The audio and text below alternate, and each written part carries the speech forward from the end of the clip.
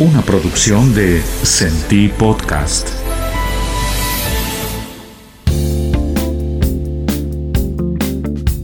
Este es un podcast de Grupo Lafken y su gente. Para vos, que estás ahí siempre.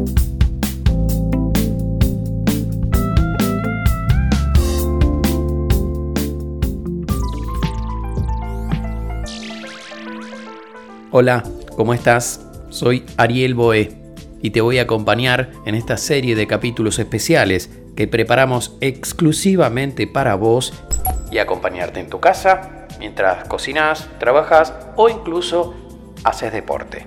Tenemos muchas temáticas que vamos a empezar a tocar en este podcast, donde no solamente yo voy a estar como presentador, sino que vos también, porque queremos escucharte y que nos cuentes tus experiencias. Hoy vamos a hablar de paradigmas, que nos viene a mostrar o a contar un nuevo paradigma. Según Adam Smith, en su libro Los poderes de la mente, el paradigma nos explica el mundo y nos ayuda a predecir su comportamiento. Le voy a contar una historia.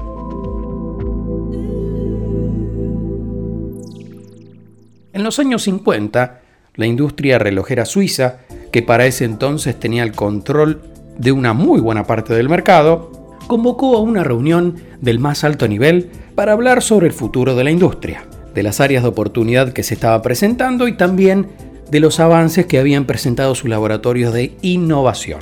Ahí mismo, innovadores suizos de la industria presentaron un nuevo reloj, muchas veces más preciso que los hechos hasta ese momento, sin mecanismos e impulsado por una batería, utilizando como material fundamental el cuarzo. Sencillo y barato, que fue visto por los dueños de las relojerías suizas como poco atractivo y sin futuro.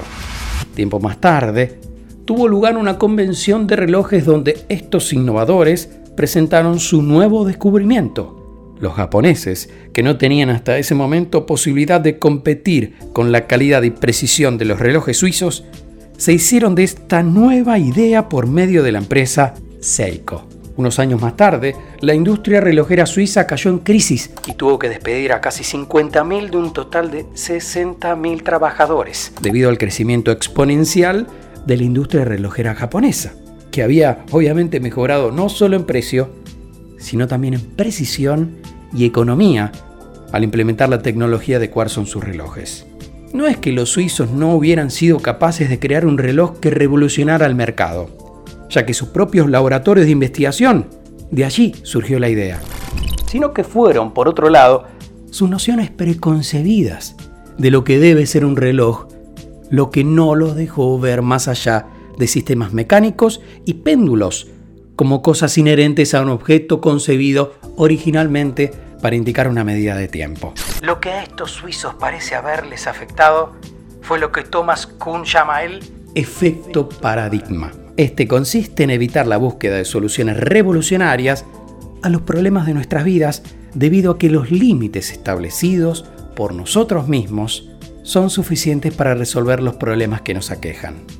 Entonces, si nos ponemos a pensar, ¿no? Muchas veces son las creencias las que nos condicionan al nuevo paradigma, que al mismo tiempo compite con el paradigma existente. Para ser exitoso y aceptable por nosotros, los seres humanos, tiene que poder explicarse. La situación actual que estamos viviendo nos invita a rediseñar una nueva forma de relacionarnos, de gestionar el negocio, de liderar, en modificar la forma de hacer y pensar el trabajo, y en ese rediseño transitamos distintos momentos y cambios de paradigma que nos invitaron a tomar decisiones y a poner en práctica nuevas experiencias, nuevos conocimientos, nuevos desafíos, y también nos invitó a desaprender lo que aprendimos. Estos momentos se viven y manifiestan de distintas maneras, pero para darle un orden, vamos a compartir los siguientes momentos. La pregunta para reflexionar es: ¿qué momentos ya transitamos o navegamos como organización? ¿En cuál de ellos nos encontramos? Número 1. Paradigma establecido. Lo conocido comienza a ser menos efectivo. Número 2. Comenzamos a perder confianza en las antiguas reglas. ¿Te suena? Número 3. Quienes han creado o identificado un nuevo paradigma ofrecen sus soluciones. Número 4. Inestabilidad, turbulencia en aumento a medida que el conflicto del paradigma se manifiesta. Número 5. Uno de los nuevos paradigmas demuestra habilidades para resolver un pequeño conjunto de problemas que el antiguo paradigma no consiguió resolver. Número 6. Parte de la sociedad afectada acepta el nuevo paradigma como un acto de fe. Número 7. El nuevo paradigma gana fuerza, desaparecen las turbulencias. Tenemos un nuevo y aparente efectivo modo de relacionarnos con el mundo. ¿En cuál de estos nos encontramos? Y para ir finalizando este episodio paradigmático, dejamos una pregunta para pensar en lo que resta del día, de la noche o cuando escuches este podcast. ¿Qué es aquello imposible de hacer en tu equipo de trabajo? Pero que si pudiera hacerse, lo cambiaría fundamentalmente todo. Muchas gracias por estar del otro lado y por escuchar este capítulo hasta el final.